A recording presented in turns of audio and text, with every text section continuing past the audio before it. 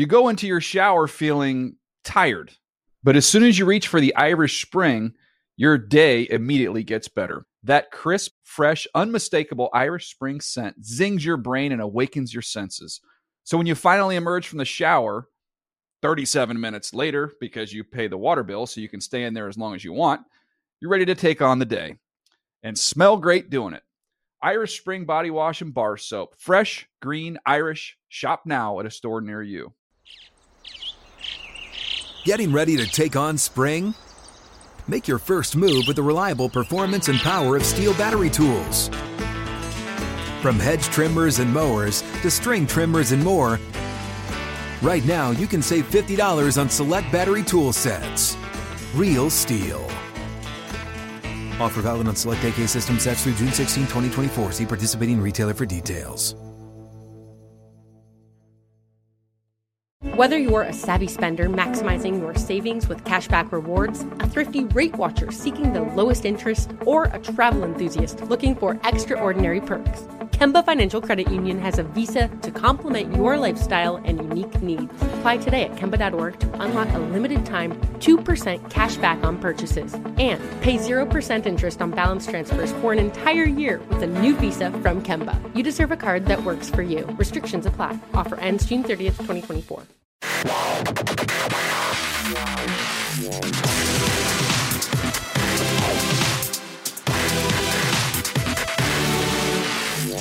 What is up? Welcome to another edition of the NFL Fantasy Live podcast. It's me, your man, MG Marcus Grant, alongside the Fantasy Hall of Famer Michael Fabiano and Graham Barfield, back fresh from Denver. We got some news from Denver, Graham. You didn't get a heads up on this while you were out there, did you? Unfortunately, I did not. I wish I did, but no. Yeah. Wild, man. I can't say that I'm surprised, though. It's a good move. I think it's a good move for the Broncos. Is it?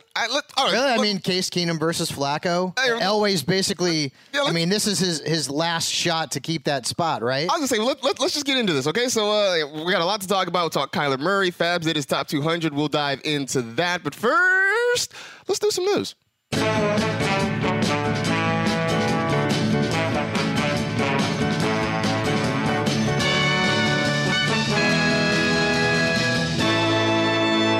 Let's do the news. Actually, our first bit of news has nothing to do with what's going on the field. It's for you all out there. Just a heads up, we are available on Spotify. All you got to do is go search NFL Fantasy Live on the Spotify app. You can listen to the show whenever, wherever you want. So just one more way of the many, many ways you can find this show. Just go check us out on Spotify.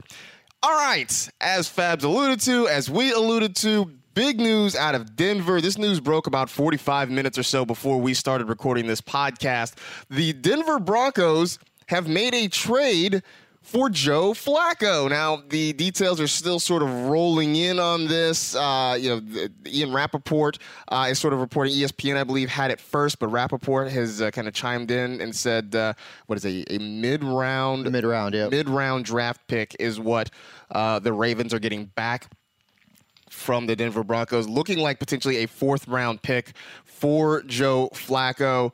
Fabs, you seem to like this. I'm baffled. If we're talking about just pure football, it's an upgrade over Case Keenum, is it not? I don't think it is. No? I don't think it is. I don't think it is. Okay. At this point in Joe Flacco's career, no. Maybe early in his career when he could actually throw a deep ball, but not anymore. So you think the Broncos don't have a better shot at winning games with Flacco as opposed to Case Keenum? I think it's about the same, maybe less. I disagree with that. I looked at this trade and I thought, I thought John Elway has a type. He likes big, strong arm pockets or statues in the pocket. Yeah. The Ravens at some point were willing to take Lamar Jackson, who still, as much as I like Lamar Jackson, still, has a lot of work to do. They're willing to put Flacco on the bench for Lamar Jackson. This is a guy that they're going to pay $18.5 million. They're paying him more than they would have paid Keenum this year for production that is not going to be significantly better, if better at all, than what they got out of Case Keenum.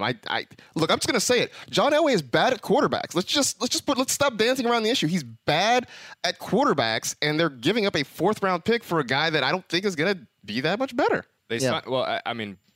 Obviously, outside of the Peyton Manning sighting, I mean, it's Brock Osweiler, Trevor Siemian, Paxton Lynch, Case Keenum, and now Joe Flacco. Those are the guys he's kind of handpicked. I don't think giving up a fourth rounder is that much for a guy who I believe is going to be an upgrade over what he has currently. I think the problem Marcus is saying is the contract. Is that contract is so from a football perspective, from fantasy. I don't know. We'll talk about that in a sec. But from a football perspective, I'm with Marcus on this one. It's like you're going to trade for a aging Joe Flacco, who's got $18 to $20 million. But I mean, quarterbacks play up until their late 30s nowadays. But Joe Flacco hasn't played well in years. I mean, reasonably well. And now he's got to go to Denver. And I mean, Emmanuel Sanders has a popped Achilles. They're basically running out a bunch of rookies behind him. Their offensive line hasn't been. Offensive line needs to improve. Yeah. No question. They were a great run blocking offensive line last year, though. Let's talk fantasy then. I mean, again, Joe Flacco got benched last year. The deep ball has not really been great for him lately. I mean, maybe I guess being in the thin air of Denver, it will help for 8 games a year potentially. I mean, even at his best, Joe Flacco was kind of a mediocre fantasy quarterback. That's not going to change it. Right, and I don't think that – I just don't think that changes. Yeah. To me, it's more about, like, the pieces around him than what Flacco's value is going to be, because Flacco's value is not going to change in Denver. He is going to end up being a guy that's not drafted and will be on the waiver wire to begin most 2019 fantasy football seasons. Now, where we have to really sort of analyze what Flacco's impact will be in Denver is in how it will affect Emmanuel Sanders, who, of course, is coming off of injury, how it'll affect Cortland Sutton, who is going to end up being a sleeper/breakout candidate on a lot of analysts' lists. Same thing with Deshaun Hamilton, and how it will affect Phillip Lindsay, Royce Freeman, and those players around him. Because we all agree Flacco is not going to be a startable asset in fantasy leagues, at least unless the matchup is tremendous. But what does this mean for his young wide receivers and Emmanuel Sanders when he The other part of this, are we even sure Emmanuel Sanders is going to be in Denver this next year? Yeah, and that's the other aspect of this. I mean, right now it could be Sutton and basically their rookies, in which case John Elway would have to make another move. It's really interesting. I mean, they're going to have to pay him $18.5 million. He's got 2 years left on his deal, and then they have an out after this year. But Flacco's only 34. I know we keep talking about Brady and Eli and these guys hitting these age close, but Flacco is really young relative to them, even Big Ben and Breeze. Mm-hmm. And he hit the wall 2-3 years ago. I don't know. When I first read it, it was my initial gut reaction was just kind of. So does this make you want to draft Sutton more or less or the same? Not. About the same. Yeah, I'm just kind of indifferent. No change at all. I guess if anything, I'm just indifferent on this move. It's kind of like, okay, we'll see how it goes. I mean, I'm not expecting ceilings, and I'm not expecting just pure dread. I mean, as long as he can hand the ball off to Phillip Lindsay, I guess we're really okay. Yeah, I guess that's the biggest thing. Phillip Lindsay's still going to get the ball. Can Phillip Lindsay still get 14 carries and his 5-6 targets a game? If he can, I'm happy. One thing that's notable, and obviously it's different because different offensive coordinators, different offensive philosophies, et cetera. But the Ravens never had a top 15 PPR wide receiver when Joe Flacco was the quarterback. Obviously, that's because they just tended to run the football. But over the last few seasons of Flacco's tenure in Baltimore, I mean, he was slinging it a ton, and it didn't really equate to great production from any of his wide receivers. I mean, Joe Flacco's YPA has been under 6.5 yards per attempt in 3 straight seasons, and in that span, he's only averaged 6.2 yards per attempt. The league average is 7.0 yards per attempt. I mean, he's just not been good in a very, very long time. Low touchdown rate, high interception rate too. I mean, it's just. I don't really get it. I mean, you basically just bought an $18.5 million Case Keenum rental for 2019. I feel like when we look at that might be a bargain compared to what the Cardinals paid Sam Bradford last season. True. I just feel like people look at Joe Flacco. I feel like the thing that comes to mind is that incredible playoff run he had and the Super Bowl victory. And because I remember after that, writing the year after that, and I don't think I was alone in this, but that hey.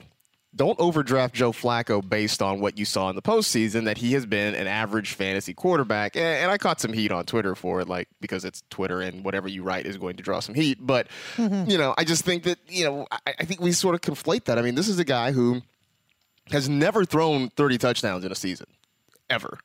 in his career. Last year, he had 6 interceptions, which was his fewest, but that's also because he only played 9 games. I mean, he's never touched 4,000 yards. I mean, he has been just an average quarterback. His best rank among quarterbacks in his career was in 2010 when he was 10th. His next best rank was 14th in 2012, and in his final couple of seasons there, his final couple of full seasons there in Baltimore, he was 20th, 24th. So not very good, but that's what we projected. I mean, when Flacco was traded, there was really no change to his fantasy value in that he's not going to be drafted. He's a guy who's going to be on the waiver wire, maybe a matchup-based option at times. But to me, it's more about how does Flacco affect the young players around him that we are going to end up drafting. Sutton, Hamilton. I think Philip Lindsay is still going to be Philip Lindsay. I think he's still going to get his touches. He's going to be fine. But how does he affect these younger players in the offense? And to me, I'd rather see Flacco slinging the ball to him than Case Keenum, but it's not a ridiculously gigantic, wow, this is great, Keenum to Flacco. To me, it's an upgrade, but it's a very slight upgrade. Yeah, that's fair. I mean, if anything, I think my broader point, though, with this Broncos offense right now is there's so much not to be said. There's a lot of question marks there. I mean, like, last week we talked about the Dolphins being, a potential fantasy wasteland. The Broncos, depending on how things go, you could have Philip Lindsay and that's kind of maybe not much else, especially when you talk about players that are giving you a consistent level of production. Cortland Sutton, Deshaun Hamilton, like I mentioned. We'll see. Speaking of question marks, Antonio Brown, he tweeted a goodbye. He said it's time to move on. He did a little slickly edited video that he put out on Twitter. He used some Lil Uzi Vert, I Do What I Want, as the background music. Not at all trying to send a message to what's going to happen. So Antonio Brown has said he wants out. This is not really a surprise. This thing has been dragging for a while. It, I think, is going to drag a little while longer. I mean, Fabs, it's all well and good, but like, as somebody joked, my pal, our Twitter pal, Charles McDonald, who writes for SB Nation, joked, this is like, it's like in The Office when Michael Scott walks out and declares bankruptcy and just thinks that somehow, you can't just declare free agency. Like, it's nice for you to put this "I'm moving on" thing, but until the Steelers actually do something, Antonio Brown is still a Steeler, right? And from a fantasy perspective, I hate this. Guys, get in a room and figure it out. I mean, come on, because there is no team in the NFL that Antonio Brown could legitimately go to where his value is going to be as high as it is right now in Pittsburgh. He's got a great rapport with Ben Roethlisberger. He's been one of the best wide receivers statistically and from a fantasy perspective that we've ever seen. Ian Rappaport's reporting that the Steelers' deadline potentially could be March 17th because that's when AB is due a $2.5 million roster bonus. He won't be traded within the division. He won't be traded to the Patriots. Where could the Steelers potentially trade him? And the contract is going to make it tough to move him as well, too, because he's making a lot of money. And this is not like the Le'Veon Bell situation. AB's under contract. So if he decides, well, the Steelers aren't going to trade me, I'm not going to play, he's going to be missing game checks, and they're going to fine him. So he's going to end up missing out on a lot of money and then having money taken out of his wallet. So if the Steelers do find a suitor, and I'm sure there's going to be a lot of teams in the league who wouldn't want Antonio Brown, where can he go legitimately where his value is going to be what it is in Pittsburgh? Indianapolis. I mean, look, I love T.Y. Hilton. He's great. I'd take Antonio Brown over T.Y. Hilton. You pair him with Andrew Luck. They've got cap space. They've got all kind of room there. I mean, Indianapolis, and it's in the AFC, but it's not in division. So if you're the Steelers, you're not going to have to face him twice a year. And the Colts wouldn't have to care about the contract. Right. They can just eat it. And like his value would be as good as, or pretty close to as good as it is in Pittsburgh. Okay. I think we all want Bell and AB just to reunite in Indianapolis this year. I think that's where. Yeah, you think there's a lot of Jets fans out there that would love to see that happen in the Big Apple. I mean, sure. I'm sure they would. I don't know. As a fantasy owner, I don't want that, but I know that the Jets also have a lot of cap space as well. I mean, having Antonio Brown go to the Jets, If Bell decides to come with him, that helps Sam Darnold, right? It elevates another quarterback in an already deep position, but suddenly Sam Darnold has a little bit more value. Robbie Anderson gets pushed down, but whatever. So outside of the Colts, then I mean, the team that everyone is mentioning is the 49ers because of everything that happened with Jerry Rice making the mentions about AB, potentially going there, and to me, there's no better place for Brown to be from a fantasy perspective than exactly where he is right now, and that's Pittsburgh. And if that is a fractured relationship that cannot be mended, and it seems as if that's the case, he's going to end up going someplace else. And unless it's a team like the Colts, his fantasy value is going to decline. I don't care how good he is. So here's the other question, and I don't know if there's a definitive answer to this one, Graham, but we've seen that the Steelers will do what the Steelers are going to do. We saw that last year with Le'Veon Bell, right? They offered him this deal. He's like, I don't want it. They didn't really bother to come back to the table, and he sat out an entire season. Antonio Brown wants out. Now, the Steelers could be obstinate and decide, we're not going to trade you. I mean, that feels sort of like cutting off your nose to spite your face, but would the Steelers really be so hard-nosed as to just say, you know what, you're going to play for us or you're not going to play for anybody this year? I don't think that's the situation. I think, like Fabs alluded to, this is entirely different just because Bell was searching for a new deal and AB is in the middle of a pretty big one, as it is. That's still the big clearing block. Does AB know that, like, if you tweet a video of you leaving, like, that you want out, you're still not traded? You're not traded. Like, you're not cut. You're still on the team. I mean, what are they going to do when we're sitting here in June and July and AB still wants out and they still haven't found a trade partner? Like, is he just going to come back? Like, I don't know. To me, I think I've changed my mood. At first, I kind of thought it was kind of crazy. I didn't think they could trade the contract because it was obscene. And then, obviously, we've now heard that the owner and AB and everybody's been so vocal that he's leaving. I guess we can truly accept it now. But again, we keep spinning our heads trying to find trade partners. And really the only one that actually, like, makes some modicum of sense is Indy. And maybe New York. But other than that, even New York then. Yeah, But in terms of fantasy, yeah, catching passes from Sam Darnold is a heck of a lot different than catching passes from Ben Roethlisberger. And if he ends up, in the Colts, he's probably going to still be in a top 5 guy, although T.Y. Hilton is in the mix there as well. Eric Ebron's in the mix there as well. If he goes to the Jets, I mean, listen, Sam Darnold's got a heck of a lot of upside, but he has not Ben Roethlisberger, and that offense is not going to be conducive to Antonio Brown catching 120 balls. Let's take this to the flip side. AB's going to be 31 this year. Mm-hmm. What are the chances that, maybe he only has a few more good years left? And at this point in his career, I think we need to be more concerned about the volume and the targets he may receive in wherever offense he goes than his actual skill level. Because at this point, I mean, he's going to hit the age cliff here pretty soon, unless he truly is a Jerry Rice 2.0, in which case he'll be balling out until right, exactly. but like also 47 like Jerry did. AB has no leverage here either, like none. And he's big contract. He's 31 years old, and he continually does things that negates his leverage, like tweeting out a farewell video. Except what is that helping you? Except though, the other part of it is that he has also sunk the Steelers' leverage. I mean, at this point, like it's sort of a situation where if I'm going down, I'm bringing everybody with me because at least everybody knows, right? Like he's basically said, I don't want to be here anymore, right? The Steelers have pretty much said, we don't want you to be here anymore. So if I'm another team, why am I gonna offer up, everything in the world to get Antonio? But it's like, hey, look, you're stuck with this anchor on your roster right now. If they end up dealing him, it's going to be like a second or third round pick. There's no way that they're going to get any sort of huge comparable first or second round pick from him. If we've learned anything, the Steelers have totally bungled both Le'Veon Bell and Antonio Brown situations. Now they're going to be bottom of the barrel trying to get some compensation for both of their once absolute star players. Oh, man. Another team with some cap space. I don't know if they're in the market for Antonio Brown, but they found a running back. That's the Cleveland Browns. They signed Kareem Hunt, who we've talked about on this show before. Last we talked about him, he was maybe being targeted by the Eagles. That obviously didn't happen. The Browns have signed him. He is still facing a suspension after being released by the Chiefs last year after the video emerged of him assaulting a woman in a hotel.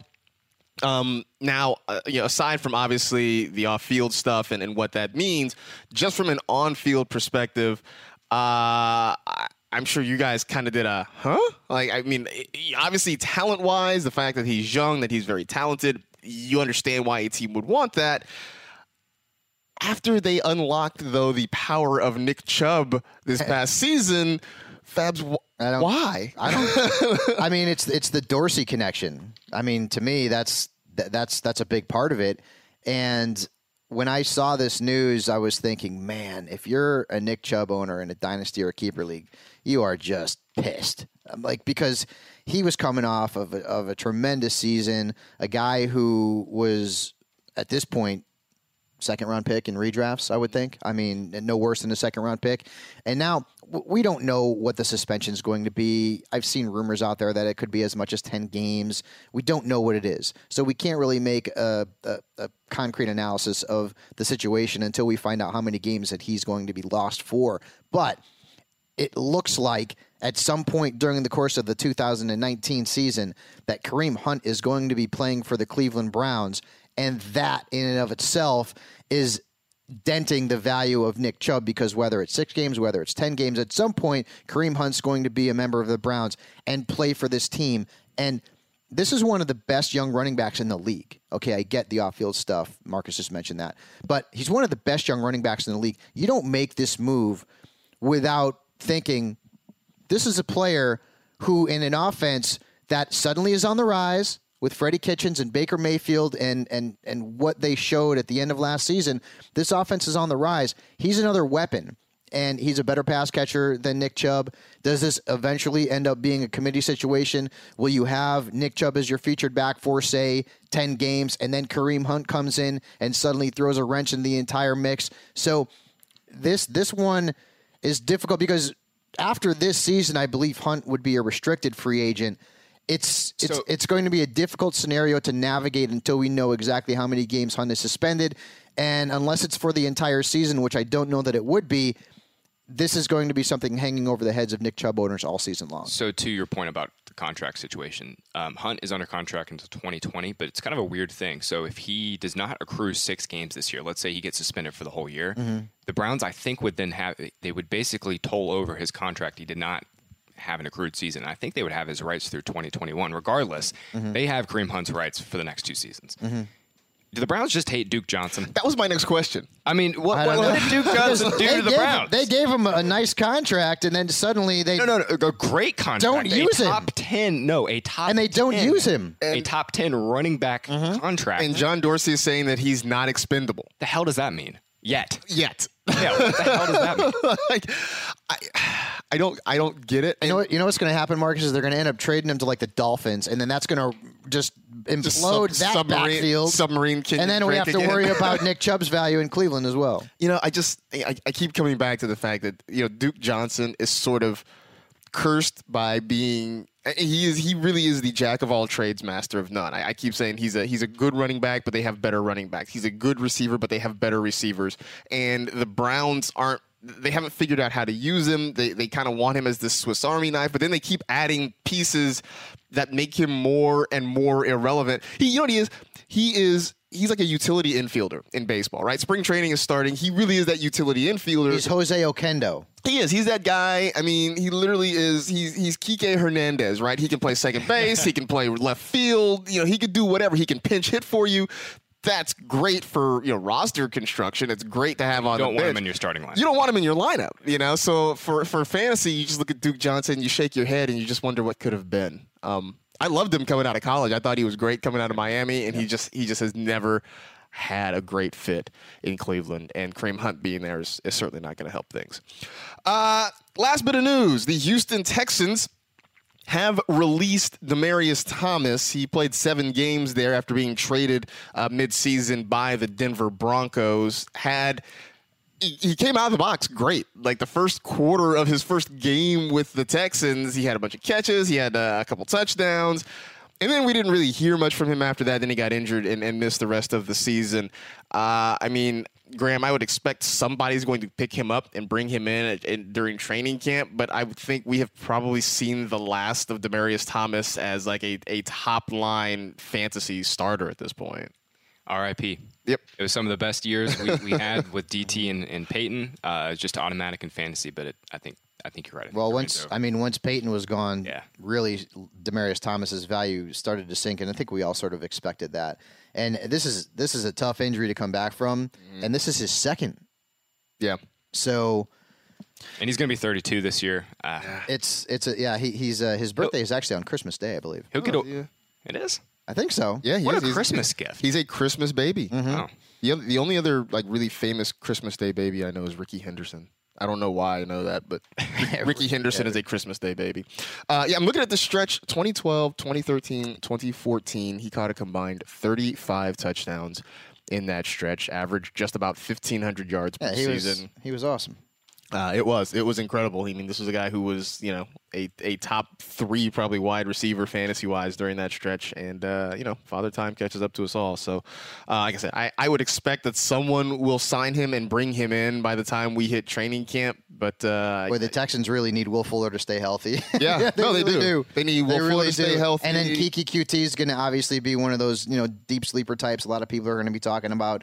One of their 17 tight ends, if he could just catch on and do something. The Houston Texans have literally they just roll tight ends out. I don't know if they just do like a contest. When was their last? CJ Fedorowicz was kind of PPR relevant slightly, but last was it Owen Daniels? Yeah, I think it was Owen Daniels. Was that the last guy they had? That was. They're like the Ravens. Yeah, the Right? Texans and the Ravens. It's like they just pull tight ends out of a hat and they bring them in. So there you go. That is pretty much everything you need to know.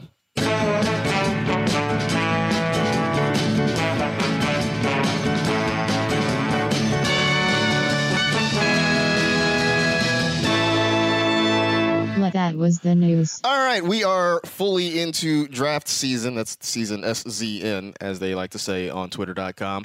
Obviously, we'll talk a lot more about it, as we get to the combine and we get fully into the draft season itself. But the big news that came out recently that Kyler Murray, the two-sport star from the University of Oklahoma, has finally committed to pursuing his career as an NFL quarterback. Obviously, the Oakland A's are disappointed by it. They spent a draft pick on him and gave him some guaranteed money, hoping that he would choose baseball. He has not. Apparently, the A's found out the same way the rest of us found out on Twitter. So I'm sure folks at Oakland are a little bit peeved about that. But now we know that he is fully committed to playing in the National Football League. So now the talk begins. If you haven't heard Kyler Murray's name too much already, you will have heard it too much by the time we get to April. I can guarantee you that. But I did want to kind of take a look at him and sort of figure out where he slots early on in this thing. Daniel Jeremiah has put out his first of what will be many, I'm sure, mock drafts. His scouting report, you can go check out. He tweeted it out a couple days ago. You can also find it at NFL.com. I would imagine NFL.com/mockdraft might be where you can find that. I'm going to type that in right now and see if that's where it shows. See if it works.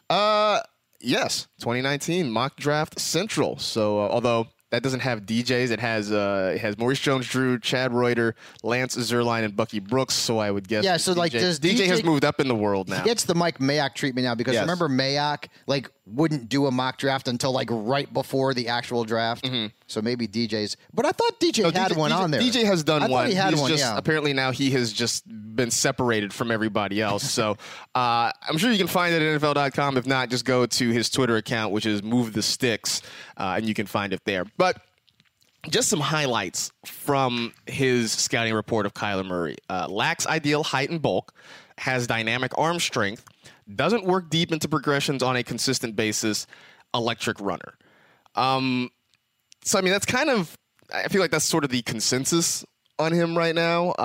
Yeah, I read on Twitter, too, where someone had compared Murray to Lamar Jackson, but DJ had suggested much better in terms of his accuracy and what he can do with the football as a thrower. Baker Mayfield basically broke PFF's adjusted completion percentage last year, which adjusts for drops and spike passes, stuff like that. Last year, Mayfield's adjusted completion percentage, I think, was 79%. Kyler Murray's last year was 77%. Wow. And we all know Oklahoma's offense, obviously, is schemed to have open throws, and they kind of spread it out a little bit. And on average, their quarterback will have a higher completion rate than the rest of college football. But that being said, Kyler, accuracy-wise, is far superior than when Lamar Jackson was coming out. Right. Yeah, I think that he definitely has a step on. I mean, it really is sort of a mixed bag. The accuracy is there, the arm strength is there, the size is going to worry people, but the fact that he can obviously move in and out of the pocket is something that potentially gives him an advantage. Now, where he goes, obviously, we have no idea just yet. The Lions say they would consider drafting a quarterback at number 8. Murray could certainly still be there at number 8. The Cardinals have been rumored to maybe be eyeing him at number 1 overall. What that means for Josh Rosen still remains to be seen. But now the Cardinals are saying that that's not true. That that they right now say they're committed to Josh Rosen, and that's why they brought in they brought in Cliff Kingsbury to try and help him out. Yep.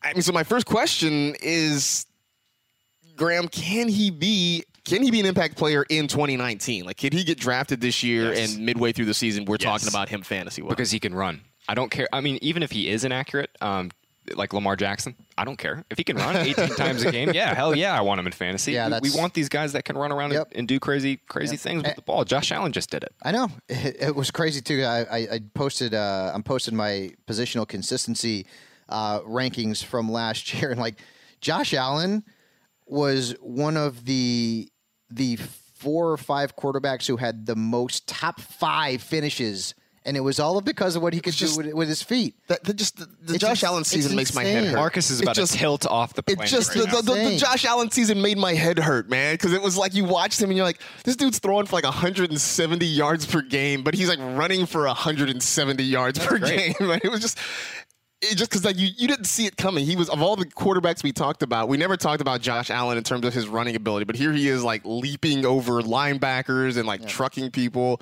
The whole thing just made my head. So here's the actual stat. He played in 12 games as a rookie, finished 41.7% of his starts as a top 10 fantasy quarterback, and all 5 of his top 10s were top 5s. So that's I mean, I get it. Earlier in the season, not so great.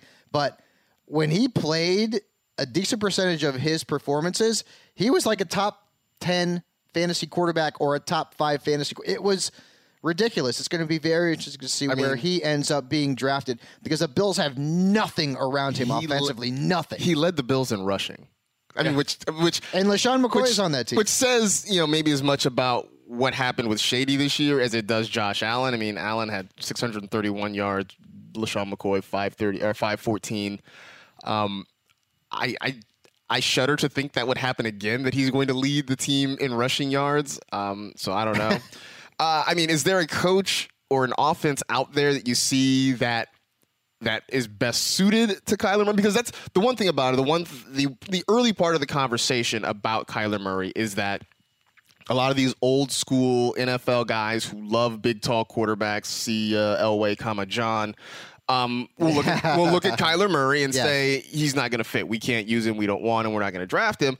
But now we've got a kind of a new wave of play callers and schemers out there who are trying to figure out how to best make the skill sets of some of these guys work. So, I mean, you guys look around and you see a team or a coach where Kyler Murray steps in and even if he's not a super stud right away, they can at least build an offense to kind of fit his skills. What teams out there are looking for quarterbacks? Are we in agreement that Murray's going to be the first-round pick?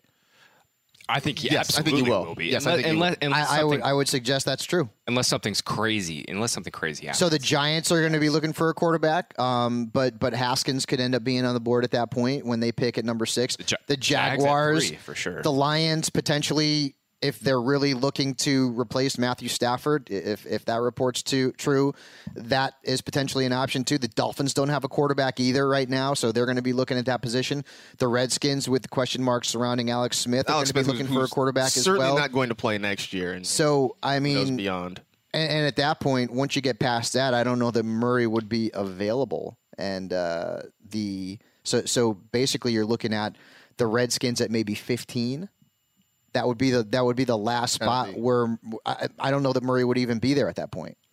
I mean, unless obviously there's always the chance that one of these teams trades up potentially to try to get him. Of course. We'll see what happens there. But it's such a weird draft this year because really 3 of the first 12 teams picking have needs at quarterback: the Jags, the Giants, And then you could kind of throw some teams in there like the Lions or the Bucks or the Bengals. But like outside of that, I mean, the Broncos just traded for Joe Flacco. The Raiders are going to keep Derek Carr. The 49ers have Garoppolo, and the Cardinals are going to stick with Rosen. I mean, maybe Miami at 13, but other than that, I mean, it's just going to be some team is going to have to trade 4. They're going to have to move up and Murray into the draft because this is, in terms of just how this draft is laid out right now, unless there's a few more big trades, which there very well could be. Yeah. There's just not really I don't really see like okay, this is the common sense, like most likely landing spot. And historically, what position is the one that teams are most likely to move up? And sometimes it's even irrationally because, I'll go back to like, drafting Akili Smith. I mean, like the Bengals, there's a massive list, a laundry list of busts that go in the first round at the quarterback position because they didn't belong there, but people are willing to take chances on them. Christian Ponder, the list goes on and on and on. Kyle Bowler, there's a ton of them. So Kyle Bowler. So there's a ton of them. I mean, these are guys that are just coming off the top of my head. But yeah, Murray is going to end up getting drafted in the first round. And he maybe end up getting drafted higher than he should because teams out there are going to have that need a quarterback. They see a guy who's dynamic. They see maybe a better version of Lamar Jackson because of what he could do with his arm as well. The size questions are certainly going to be there. And I think, he's also going to be tied to Baker Mayfield as well. So this is a player who I believe likely will be a top 10 pick.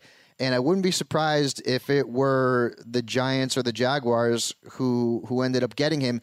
If one of those teams don't get him, someone likely will trade up to acquire him. Maybe that's the Dolphins, who are right now at 13. Are we going to, and when I say we, I mean the football world,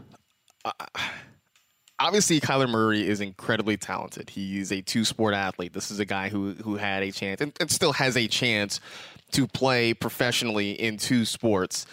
But also the consensus as of, even a month ago was that this is kind of an iffy QB draft, right?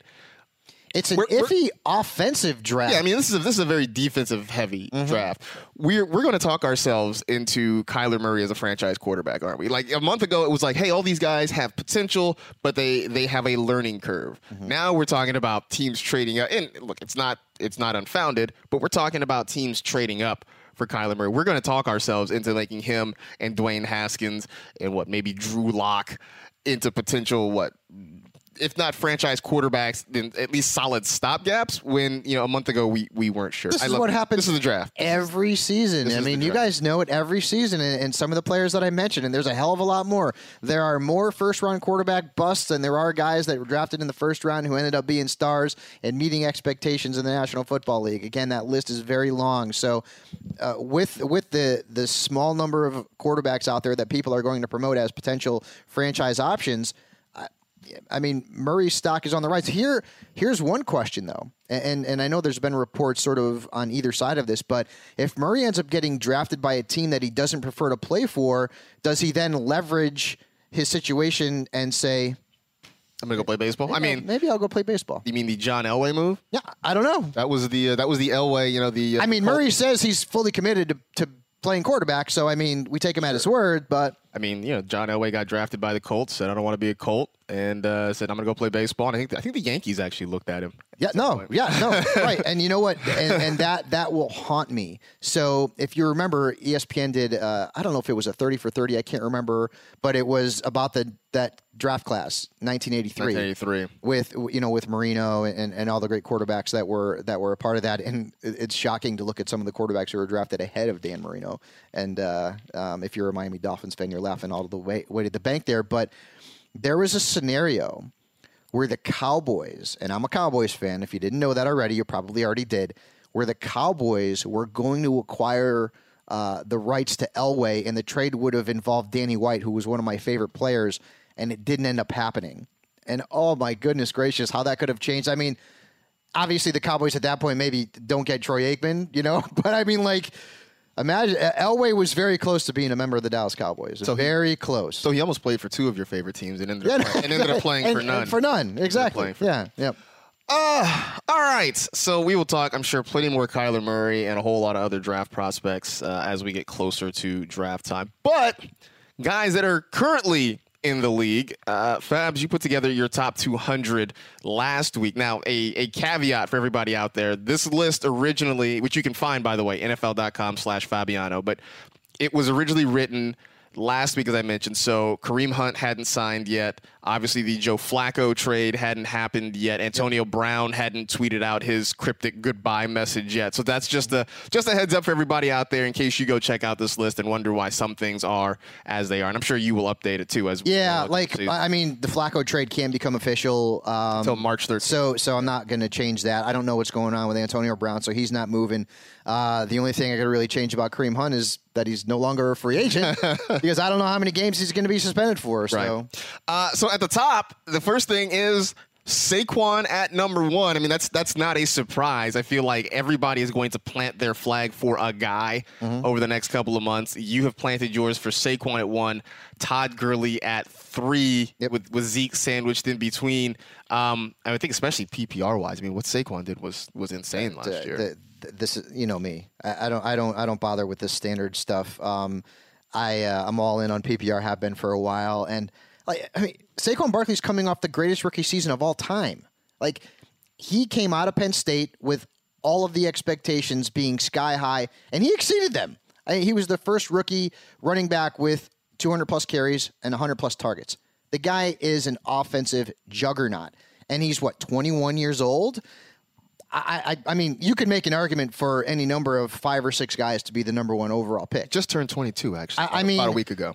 Happy birthday, Saquon. So this is a situation if you said I like Gurley, okay. Zeke, yeah, okay, I get it. Christian McCaffrey, PPR, okay, I get it. Even Alvin Kamara, depending on what happens with the Mark Ingram situation there, he's a free agent, okay. But Barkley is literally the most well-rounded, dynamic running back to come into this league in a while. And there's been a lot of good running backs to come into this league. And we are back, and I love it, and I've said it before. We are in maybe one of the best eras of running backs. We're entering it right now because we've got so many good young running backs in the league. And then you add Jacobs to the mix here, who's going to be drafted probably in the first round. And you got another guy who could potentially be very solid. So it's a very exciting time for the running back truthers like myself out there. But what I saw in Saquon and how consistent he was and how reliable he was and how he was the offense and how I can't say enough good things about this kid. I fully expect him to end up being, it's not going to be consensus, but I would say there's going to be a higher percentage of fantasy leagues where Saquon's the number 1. I was going to say, are you Saquon?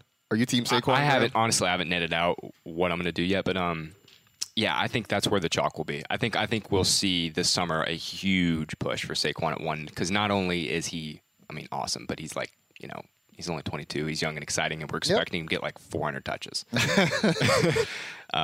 Yeah. I'm still pushing the dark horse Christian McCaffrey narrative just to break it up, just so we have something to debate. But I am leaning toward, I think by the time we get to August, most people will be on Saquon. I think that's where the dust will settle. I think that's where it will settle. I think Todd Gurley, I try not to put too much into what you see in the postseason for guys, but I think what we saw in the postseason with the Rams and Todd Gurley, it was a little scary. It's concerning. It's concerning. I just think we're all scared because we have no idea what was going on. None of it made sense. Right. Literally, if the Rams came out and said, you know what, he was hurt, and that's why he didn't get the ball, everybody's like, oh, okay, then everything's fine, whatever, Todd Gurley. But because everybody keeps insisting that he was healthy and he just didn't get the ball. Gurley's out chilling on some Caribbean island right now. I follow him on Instagram, and he's he's living the life. Hey, he's got a sweet place out somewhere in the Caribbean. Hey, man. Good for him. Yeah. I'm not mad. Got that knee and new ankle. look. Anytime a young running back get paid, man, I love it. I love it. Not mad about it. So, but at worst, he's top 5. Yeah. He's top 5. I don't think he slips out of the top 5. I don't think he slips out of the top 3. Probably not. Yeah. But the fact of him going number 1, that may not happen. Your number 1 wide receiver, Fabs, is DeAndre Hopkins. You got him at number 8 overall, and I feel like this buzz has been happening for a while now. I feel like last year Antonio Brown was the number 1 wide receiver almost out of habit a little bit, because I think it very easily could have been Nuke, but I think this is the year now, what we've seen from DeAndre Hopkins, doing it with a variety of quarterbacks, and now having Deshaun Watson. I think this is the year that the Nuke at number one thing for real happens. Yeah. Oh, no question about that. And one of the more consistent wide receivers in the league as well. He was 6th overall at the position, led all wide receivers in PPR points. He had a 86.7% percentage of top 20 finishes. He was a top 10 wide receiver in more than 43% of his games. He is the man. And now you eliminate Demaryius Thomas from the mix. Not that that's going to mean anything significant in terms of targets for Nuke. He's going to see his targets, but this guy is going to see. He probably will end up being the league leader, and at worst maybe top 3 in terms of targets in 2019. Playmaker, a guy that's looked for in the red zone. There are 2 or 3 other wide receivers that you can argue as the number one, including Devontae Adams and Antonio Brown, although we don't know where he's going to be at this point. But Nuke is the guy for me, and he's one of the few wide receivers who's going to be worth a first-round pick. Hypotheticals, Graham. If Antonio Brown lands in Indianapolis, say, is he potentially back to wide receiver 1, or is it still Nuke? I'm going to go Nuke, too. Coming off, this is just kind of crazy, but he just set new personal bests in receptions per game, yards per game, and catch rate. With Deshaun Watson, he and DeAndre Hopkins have just been, outside of Michael Thomas and Drew Brees, I think we could say, you could make the argument, and maybe Tyler Lockett and Russell Wilson, you could maybe say this is the 3rd best duo in the league in terms of quarterback-receiver combo.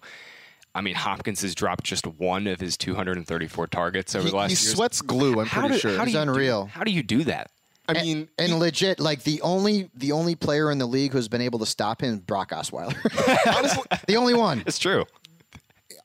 DeAndre Hopkins, the best catch he might have made last year was one that didn't count. Like the between the legs catch where he was out of bounds. But it was like, that might have been the best catch in the National Football League last year, and unfortunately it didn't count because he was out of bounds. But Hopkins he's literally, insane. you could if you were to find his best catch every single week, you could be like, oh, that was the best catch you saw this week. Like every he's just automatic every week. Yeah.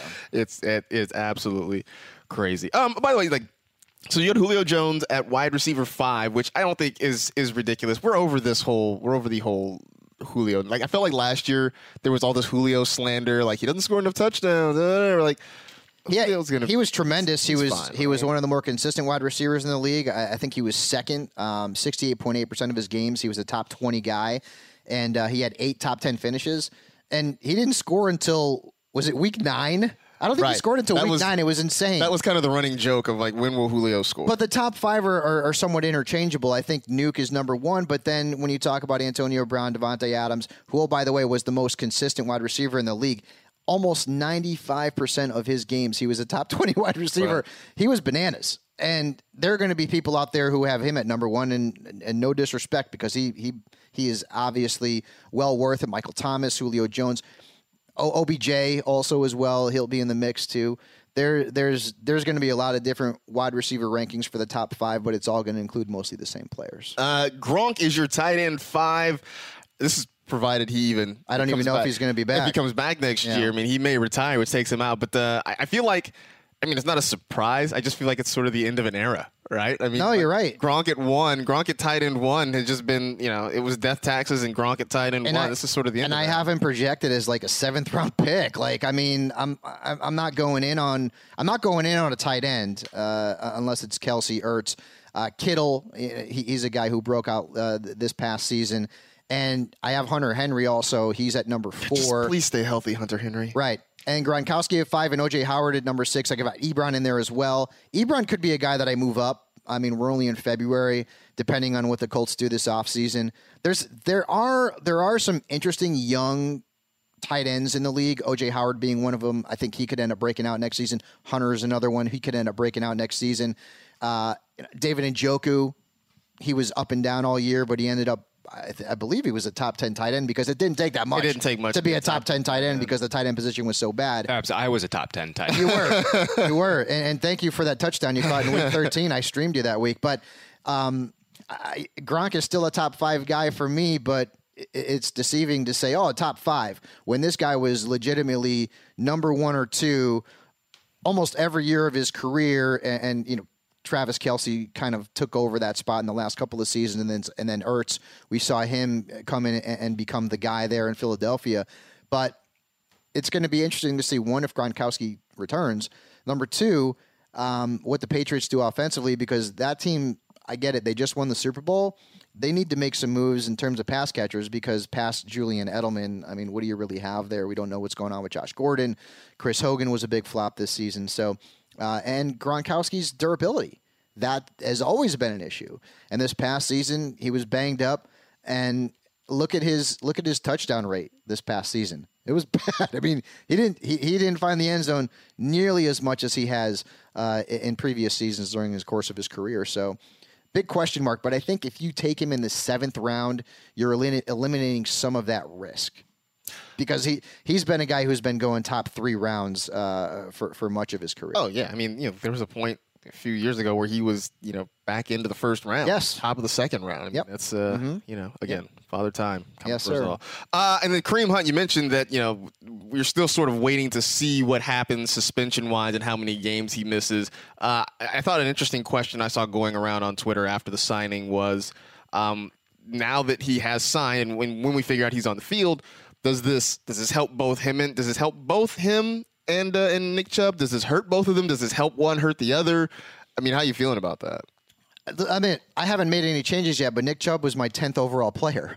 So at this point, once I find out what the suspension is going to be for Kareem Hunt, we'll find out. But at some point, assuming that Kareem Hunt, and I mentioned this early, is going to be in a Browns jersey during the course of the 2019 campaign, it's going to hurt Nick Chubb. You don't bring Kareem Hunt into your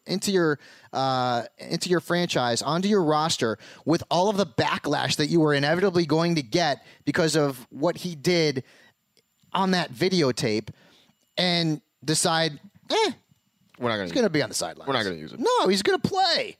And he's probably in terms of versatility, he's a better all-around running back than Nick Chubb. Nick Chubb is a fine runner. We saw it this past season. The guy put up tons of yards after contact. Not the best pass catcher. He's a good pass catcher. He's not a great pass catcher. Kareem Hunt is a guy who can make plays as a receiver more than Nick Chubb would. And I'm just very fearful that when Kareem Hunt comes back, maybe when you need Nick Chubb the most, assuming, say, it's a 10-game suspension, that you're going to be dealing with a backfield committee, and that is a problem for me. Yeah. But once we find out what the suspension is, then I'll make the appropriate moves in terms of the Browns backfield. But when I saw that come out, the first thing I did was text Miz, because he's a big Browns fan, to get him fired up, because you just got Kareem Hunt, and his response was, "Really?" But secondly, it was, man, if I've got Nick Chubb in a dynasty or a keeper league, I am hating life right now, because legit, this guy had the potential to be a top 10 fantasy running back for a long time. For a long time, and now you throw Kareem Hunt into the mix and you're not so sure. I think the big thing here, though, to remember with Chubb is, like, he did just come off of an historic year. I mean, he literally reset, like, he was tremendous. The PFF era standard for yards after contact. I mean, Chubb is fantastic. Another thing, too, to think about is, I mean, what if we get to the middle of the year and Kareem Hunt is no longer suspended, but I mean, Nick Chubb is still balling out. Like, are they going to just take him off the field? I mean, right. Like, I don't know how this is going to work. I just don't. I don't know. I can't make any broad statements at this point, because one, again, he hasn't been suspended, but two, like, Nick Chubb really was awesome last year, and we just saw Kareem Hunt come off the field. And as much as I loved Kareem Hunt for yards created and was a huge fan of his, and obviously no longer, I don't. No, I just don't really see the point. I don't see the upside. I don't really see the point of this move. And for me right now, it doesn't really change anything, because Kareem Hunt's so far removed from the football field. And there's so many other much teams. Can happen. Yeah. Even if he is only suspended for 6 games, so much can happen in that time where they could just make, Kareem Hunt basically just a 25-30% snap player. Nick Chubb still playing extremely well. And a lot of people, including myself, will point out the Dorsey connection, right? So, Dorsey obviously is a fan of Kareem Hunt. He drafted him, and as a person, he knows him. Obviously, this kid made a massive, gigantic mistake, and he's been doing the right thing based on reports that we're reading in terms of getting his life turned around. But does Dorsey do a favor to Kareem Hunt. We mentioned it before. He needs 6 games accrued to end up being eligible for free agency, right? I don't know that Dorsey would do that and take the PR hit. I really believe they're bringing him in here to play him. That's probably the fairest point I've heard is like, why would you take that? Why would you take that risk? Why would you take the negative PR risk and then not play him? I guess when he is eligible to play, even if that is. I mean, I don't know that he comes in and take Chubb's job. I'm not saying that's going to happen, and I don't know if it would surprise me, but I wouldn't project that to happen. But to come in and be a part of the offense, I mean, this guy's he's a youngster. He is still very young. He's a youngster, and he was on pace to have another massive season. And correct me if I'm wrong, but I still believe, despite the fact that he missed, what was it, 5 games where he missed because the Chiefs cut him, I think he was still a top 20 running back in PPR league. So, like, I mean, the talent is there. It just the decision that the Browns made to bring him in is a big question mark from a fantasy perspective, considering what they already have in Nick Chubb and what they have behind him in Duke Johnson. So this story certainly is not over by a long shot. Remember when Kareem Hunt didn't score a touchdown the first 2 weeks? We were all like, "What's wrong with Kareem Hunt?" And then everything. And then and then things. Then the Chiefs' offense really took off. And now let's also talk quickly about the Chiefs' backfield, right? Because you have Kareem Hunt, who was putting up top 10 numbers while he was the featured back there. He leaves, forced to leave because of the situation. The Chiefs got rid of him, and Spencer Ware comes in, had one decent game, and then Damian Williams came in and was ultimately a top 10 fantasy running back during his time as the guy in Kansas City's backfield. So you're starting to see some correlation, like Pittsburgh Steelers backfield. You put a guy back there, he's top 10. Kansas City Chiefs backfield, you put a guy back there, he's potentially top 10. So I also want to see what the Chiefs do in this backfield. Do they ride with Damian Williams and Spencer Ware next season? I don't know if that's going to be the situation. Do they bring someone in? Do they draft someone? That is going to be a situation that fantasy owners really need to watch, because that Kansas City backfield has been, let's just say, very productive for the players that are featured in that offense. I mean, you got to believe, as long as Patrick Mahomes is upright and still slinging the football the way he did last year, whoever's standing behind him in that backfield is going to be okay. Yeah. They're going to be Can't stack the box. You got a pass-catching running back there like Damian Williams was. Yeah. I mean, Damian Williams was a guy who couldn't make a move towards a prominent role in Miami. And comes in to Kansas City and doesn't do much of anything because Kareem Hunt's got the guy there. Kareem Hunt's gone. Williams comes in, and suddenly, he was just as good, if not better, than Kareem Hunt statistically. Yeah, so I mean that's going to be one to keep an eye on. Also keep in mind both those guys, 26 and 27 years old between Damian Williams and Spencer Ware. So that's also an issue for the Chiefs. But that's plenty to talk about. Of course, you can go to NFL.com/Fabiano. Check out his list. It will be changing as more news comes out throughout the offseason. So, keep an eye on that the whole time. So we'll talk about plenty more as we go along and we get more news throughout the offseason. But in the meantime, that's it. We are done. We are out. Appreciate you listening as always. Tell 2 friends to tell 2 friends. Rate, review, and remember, if math seems easy, you're probably doing it wrong. See you next week.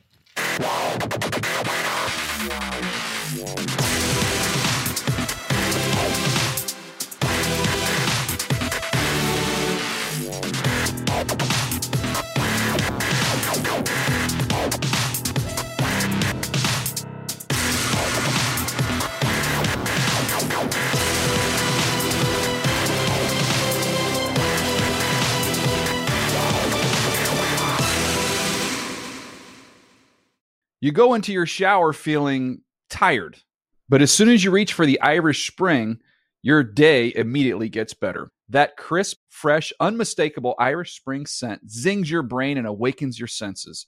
So when you finally emerge from the shower 37 minutes later, because you pay the water bill so you can stay in there as long as you want, you're ready to take on the day and smell great doing it.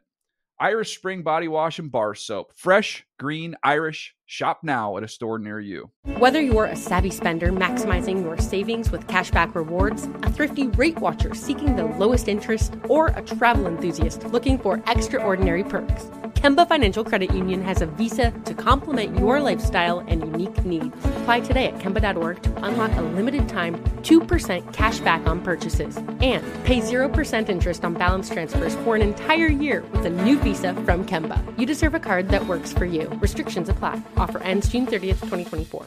With the new Dexcom G7, you can achieve better diabetes results without painful finger sticks. It sends your glucose numbers to your compatible phone or watch so you can always see where you are and where you're heading. See how food and exercise affects your glucose, making it easier to spend more time in range and lower your A1C. Take more control of your diabetes with the #1 recommended CGM brand. It's easy to get started today at Dexcom.com. That's Dexcom.com.